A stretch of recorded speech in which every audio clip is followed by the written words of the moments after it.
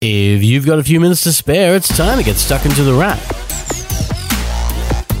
For the beginning of November 2018, you're listening to The Wrap, Australia's fastest technology roundup. And as the year winds down, you're probably aware that the holiday season is creeping on up. That means gifts for friends, family, and more, and maybe even for you, because treating yourself is something you should do every once in a while. Just make sure you know what's new, if you want the best of the best. Like if you were eyeing an iPad this year, you'll shortly have the option of a new one, as this week Apple unleashed its most powerful iPads yet. Part of the iPad Pro series, these new ones notch a new model or two and ditch the fingerprint sensor home button, much like the new phones, though they don't share the same notch in the screen like their iPhone cousins. And from next week onwards, the iPad Pro will come in an 11-inch model and complement the 12.9-inch model, both of which now feature smaller bezels and more power. A similar processor as to what's in the excellent iPhone XS Max is also here, and Apple has gotten rid of the Lightning port at the bottom, replacing it with Type-C USB, the same port that charges pretty much every major Android phone. That alone is a big deal, and it signals an eventual shift that Apple will likely make, jumping from its proprietary Lightning port on the iPhone to something more readily found like Type-C USB. Apple's new iPad Pro also gets a better screen with better color, a thinner body, and support for a new Apple Pencil that is held magnetically on the side. Overall, it looks like a lovely little tablet that can also do the job of a laptop, but it's one that will not be cheap, starting at $12.29 in Australia for the 11-inch model, while $15.29 starts the 12.9-inch iPad Pro. And Apple's tablets weren't the only thing we heard about this week. Apple talked up two more Macs, as the MacBook Air and Mac Mini both finally got updates. The Mac Mini probably needed it more, not being updated since around 2014, but now we have new chips, more memory, faster storage, and that whole Thunderbolt 3 Type-C USB thing that Apple is talking about on the iPad Pro. The MacBook Air is also in the spotlight, and once again, it's an Apple laptop that desperately needed a refresh.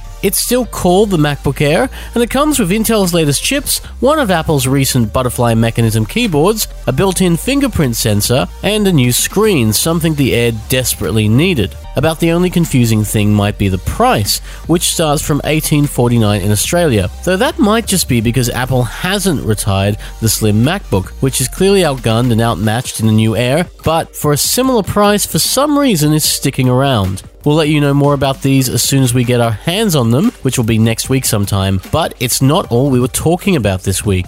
There was also news from Oppo, which chimed in with a 5G test this week, or to put it simply, stupidly fast mobile speeds are coming. For those who don't know, 4G isn't at an end, but there is a faster technology coming in 5G, and Australia already has it on the Gold Coast and in Toowoomba. And this week, we're one step closer to actually experiencing 5G, as Oppo has tested a 5G phone. Now, that doesn't mean you'll necessarily see a 5G phone in Australia before the end of the year, but it does suggest that one is on the way in the very near future. And it's an area we know that Samsung, Huawei, and Oppo are all trying to get in with first, though we wouldn't be surprised to see other manufacturers doing it as well. And this week also saw yet another 4G Nokia phone in the 5.1 Plus. I think we're up to 10 Nokia phones this year, as well as an update to the Tile tracker to give it a replaceable battery. And there's even a version of Audible's audiobook service now made for dogs. We wish we were kidding, but we're not. But one of our favorite things this week may go to a pair of headphones we really liked, with the latest noise-cancelling cans from Sony. They're the third in the XM series and come with the unappetizing name of WH-1000 XM3. But model name aside, the headphones are absolutely excellent. They're large headphones that sit around the ear comfortably and use a combination of a noise cancellation chip and Sony's audio enhancement engine to make sound really pop.